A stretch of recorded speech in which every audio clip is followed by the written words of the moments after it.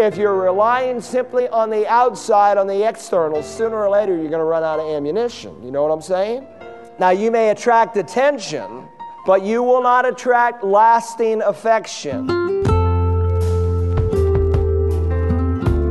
Hello and welcome to Search the Scriptures, the Bible teaching ministry of Dr. Carl Broggi.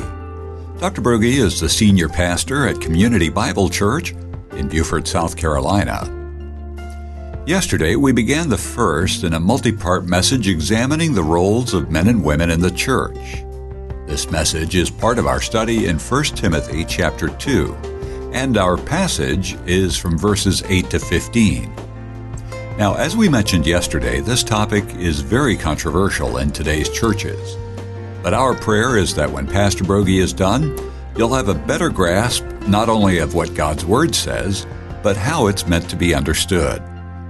As we pick up today, let's begin with a quick review of prayer and the attitude we must have with God and with man to ensure that God will listen, and also the importance of men leading the prayer in public worship.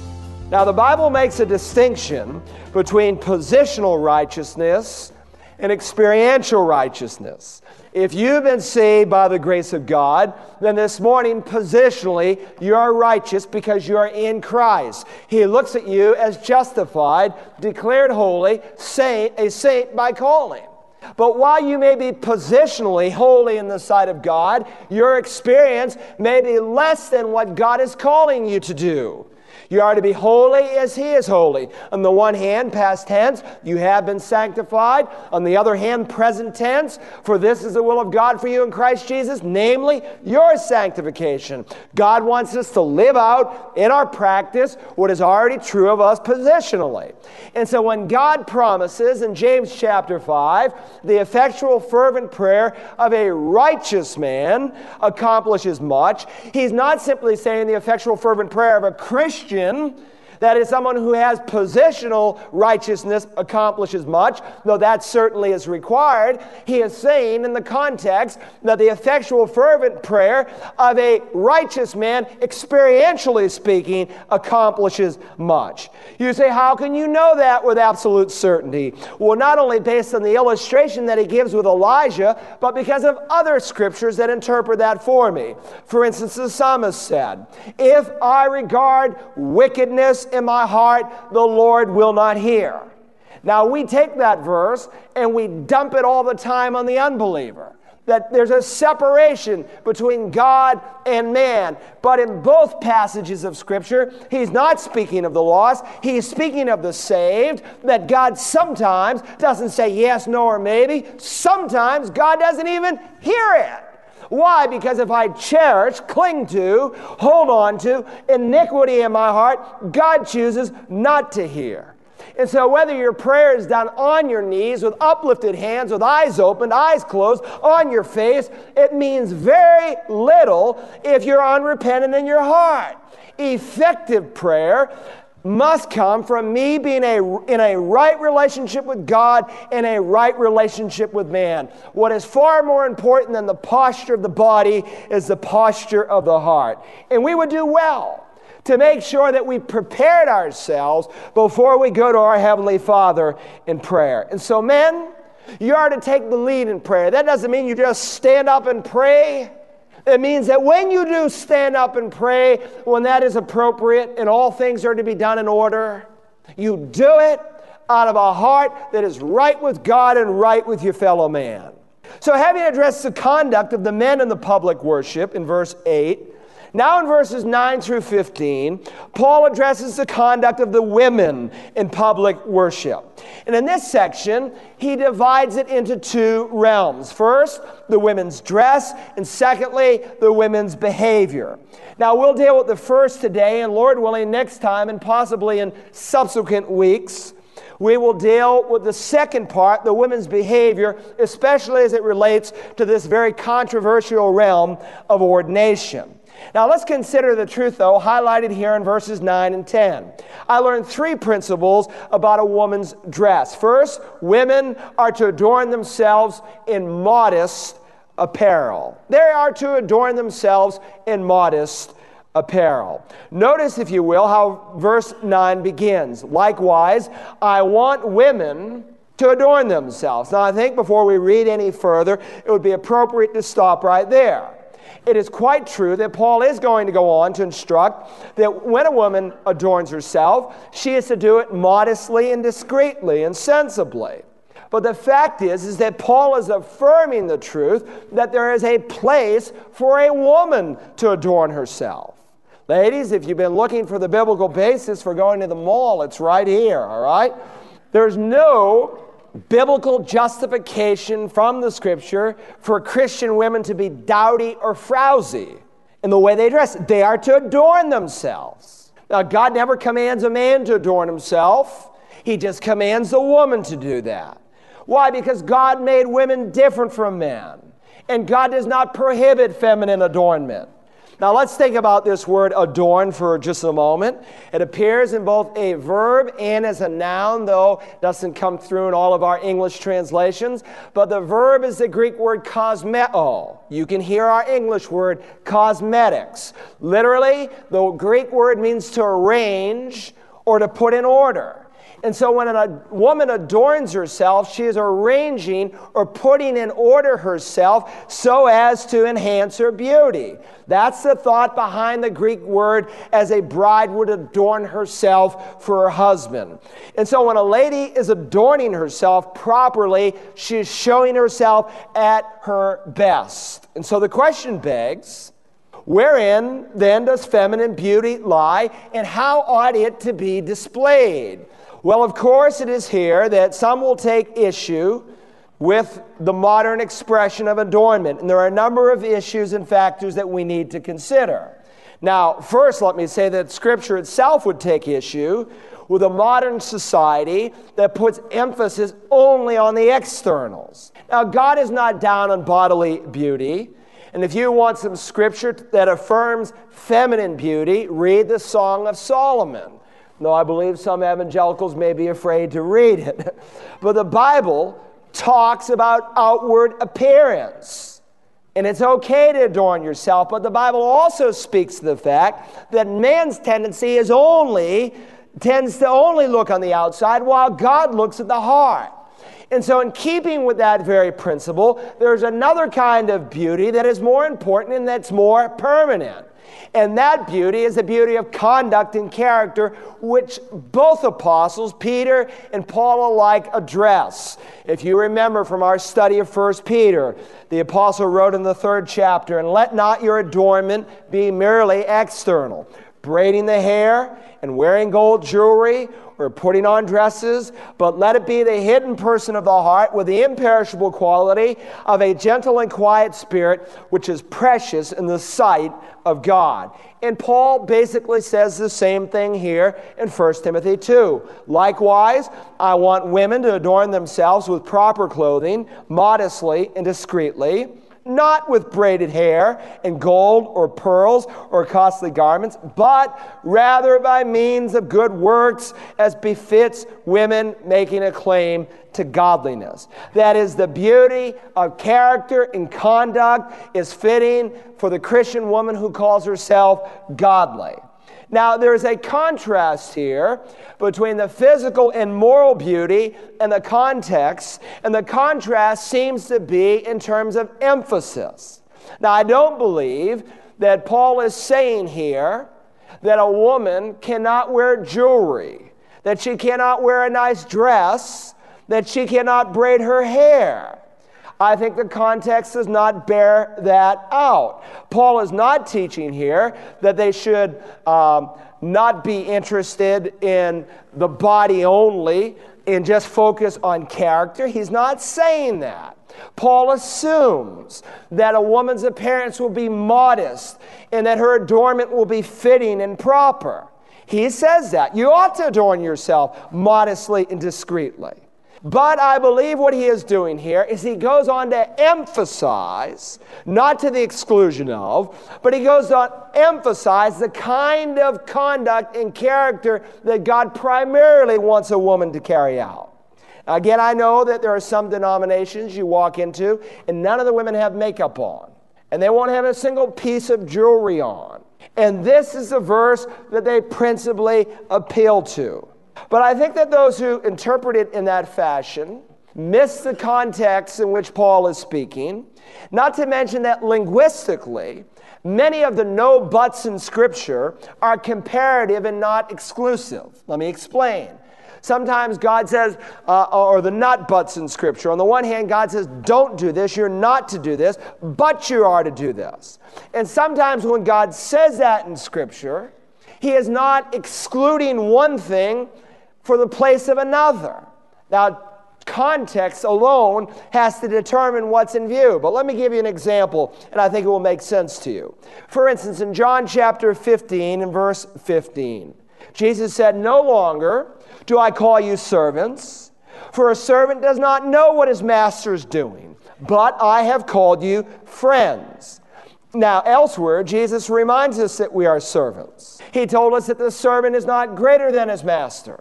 He told us that he that would be great among you must be the servant of all. So when he makes this statement here in John 15:15, he's not excluding the fact that we are his servants. He is simply affirming that we are not mainly or only servants, but the main emphasis in terms of your relationship with me is one of friendship. And so when God says here that your adornment is not to be such and such, but it is to be such and such, I don't believe he's giving a prohibition against all jewelry and every kind of hairdo. Rather, there is an emphasis on the requirement of modesty and restraint, and there is to be a rejection of extravagance, and it's to be replaced with good deeds and godliness. Now, the contrast is between the artificial glamour of the world and the true beauty that God can develop in your life as you walk with the Holy Spirit.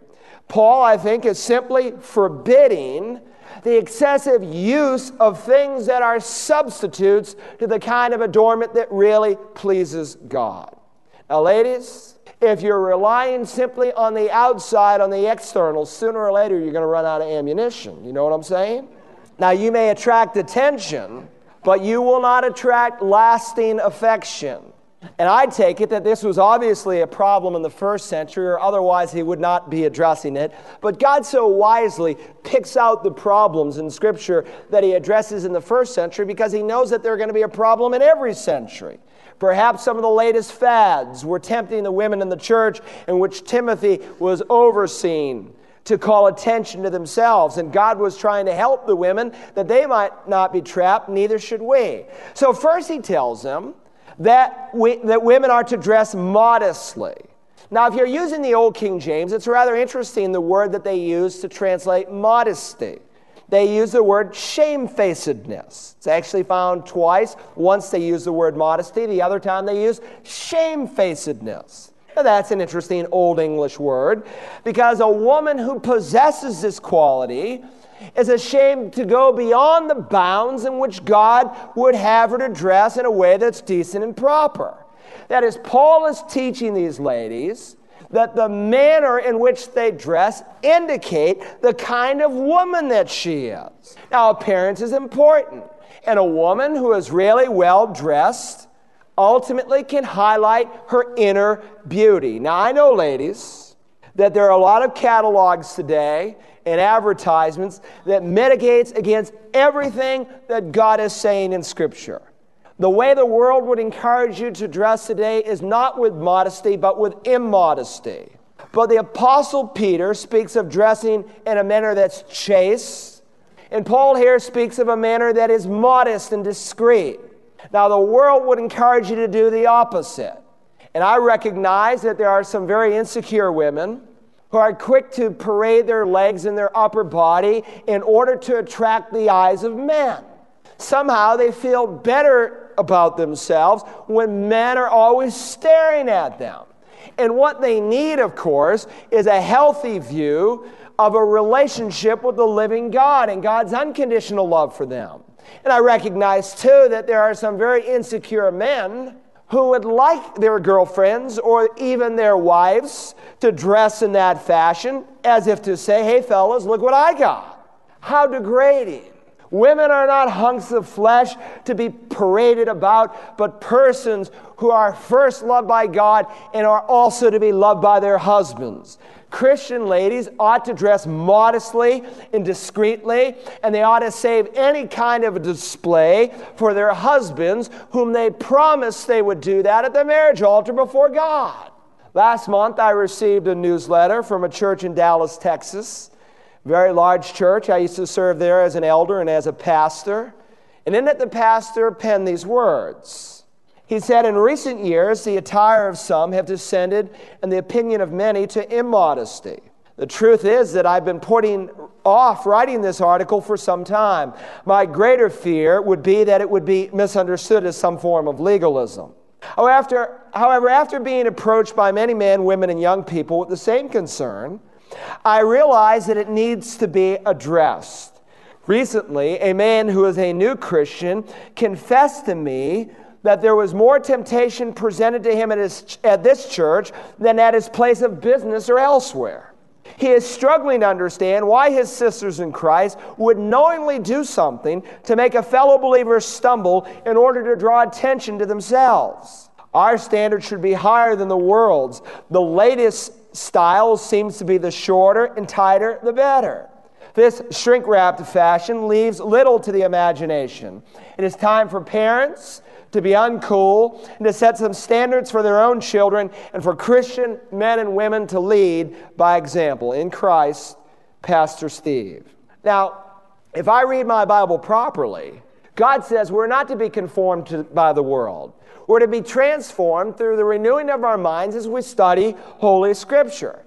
And I would say even to some of the young men, just because the grunge look is in, doesn't mean that you should adopt it. Some of these young men, I don't think, really understand that they are limiting, potentially, their ministry for Jesus Christ with adults and with other people in society by the way they dress. But even some women have adopted the grunge look, and many have adopted immodesty. And we are to be careful not to copy the world. You say, well, does this church have a dress code? Every church has a dress code.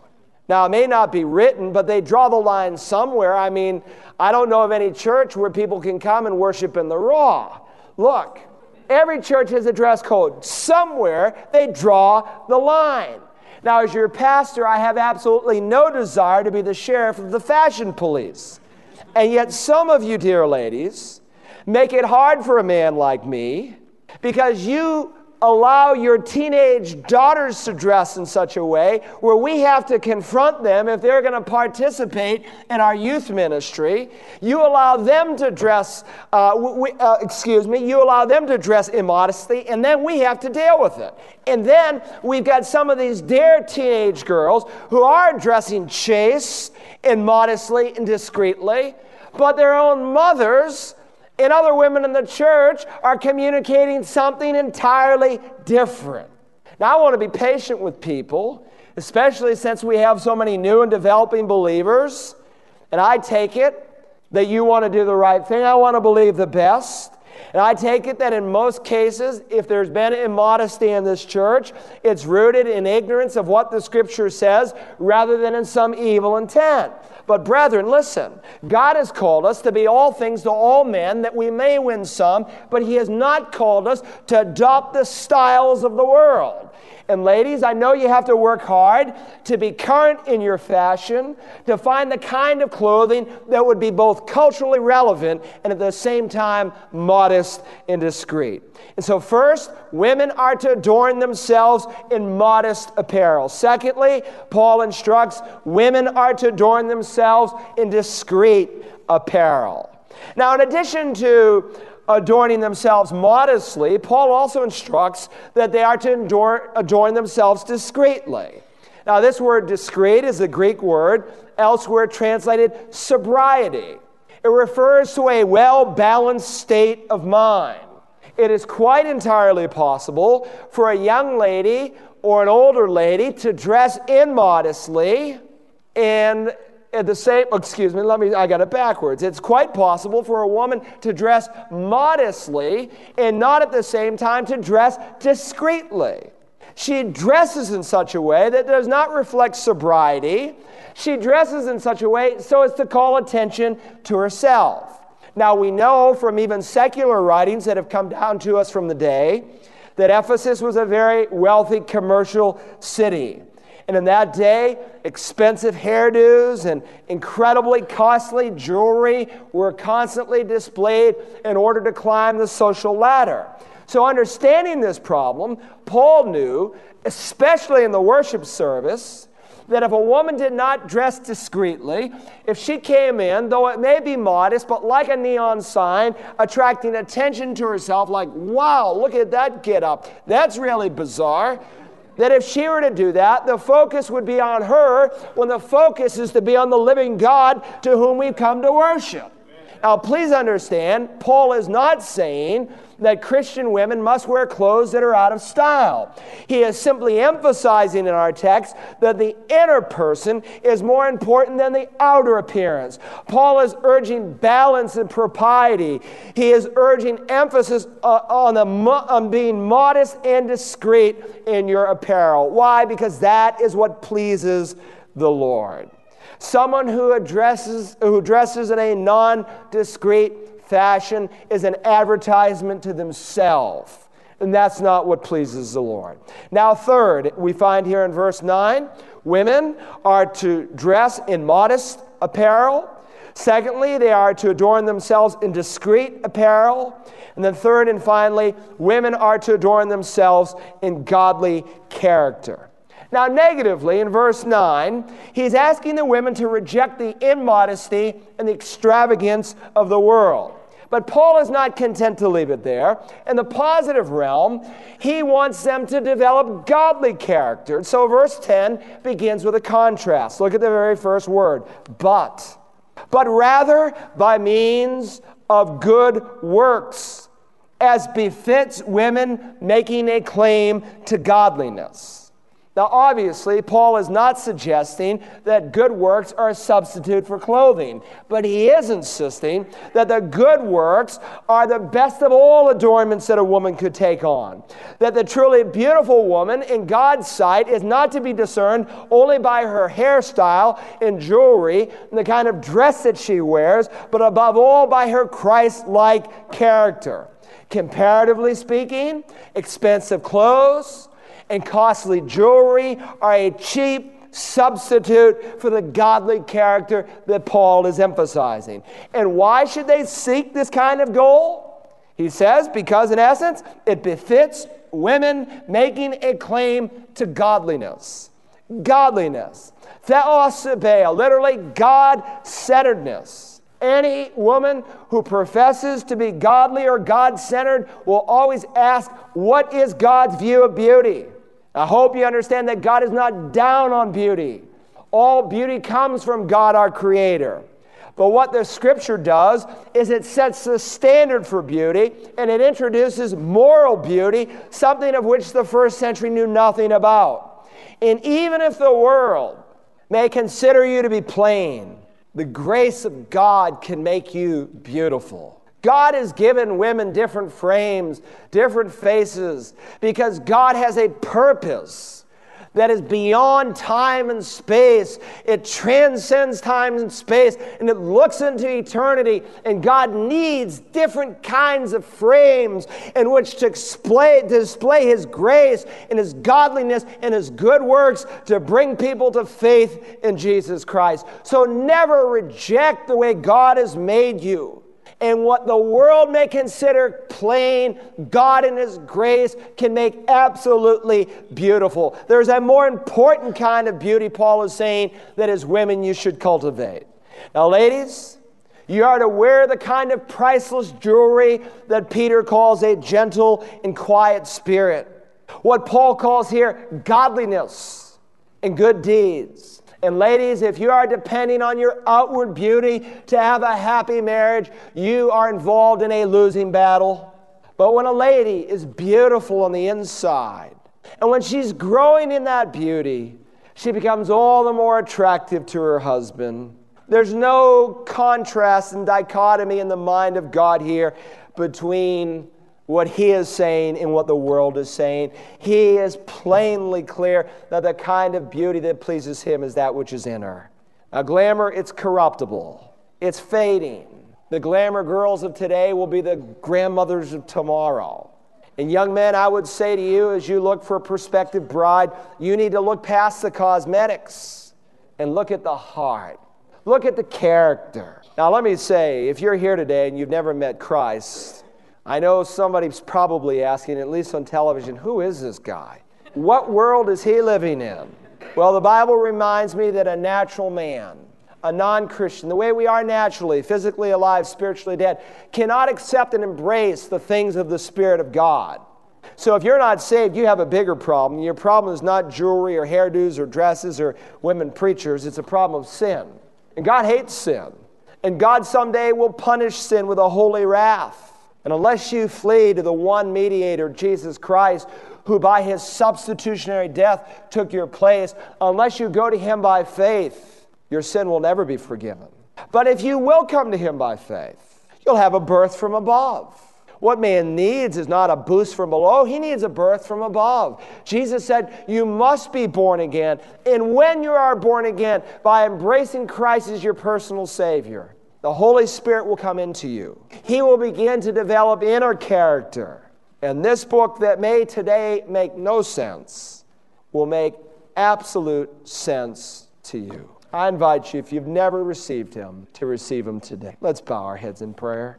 As our heads are bowed and our eyes are closed this morning, I invite you, if you've never been saved, to call upon the name of Christ today. Whoever will call upon his name will be saved. That's the promise of Holy Scripture. And if you're here today and you're uncertain about your eternal destiny, God wants to save you today. But he has only one way of saving you, and that's through the God-man Jesus Christ. He took your place. He died on that cross. He took your wrath. And if you will call upon his name today, he will receive you into his kingdom. Would you do that? Would you say, Lord Jesus, I am a sinner? Would you tell him, Lord Jesus, I am a sinner. I cannot save myself. Lord Jesus, save me. Now, our Father, we thank you today for the truth of Holy Scripture. We bless you that your church has not been left adrift, but you've given us some solid principles to stand upon. And we ask that in these days, that our own thoughts would not be confused by some of the false teaching of our day, but that we would be able to squarely look at the Word of God and understand what it says, that we might make proper application in our lives. As men and as women, we might not miss the best that you've designed for us as our Creator and as our Heavenly Father who loves us. So we commit our way to you, and we thank you in Jesus' name. For a copy of today's message in its entirety, call Search the Scriptures at 877-787-7478 and request program 1TM4, The Role of Men and Women in the Church. And don't forget, the complete library of Dr. Broggi's messages are available to listen or download online at searchthescriptures.org or on our free Search the Scriptures app. Tomorrow we'll continue our look at the roles of men and women in the church and see what God says regarding the ordination of women. Join us then when again we search the Scriptures.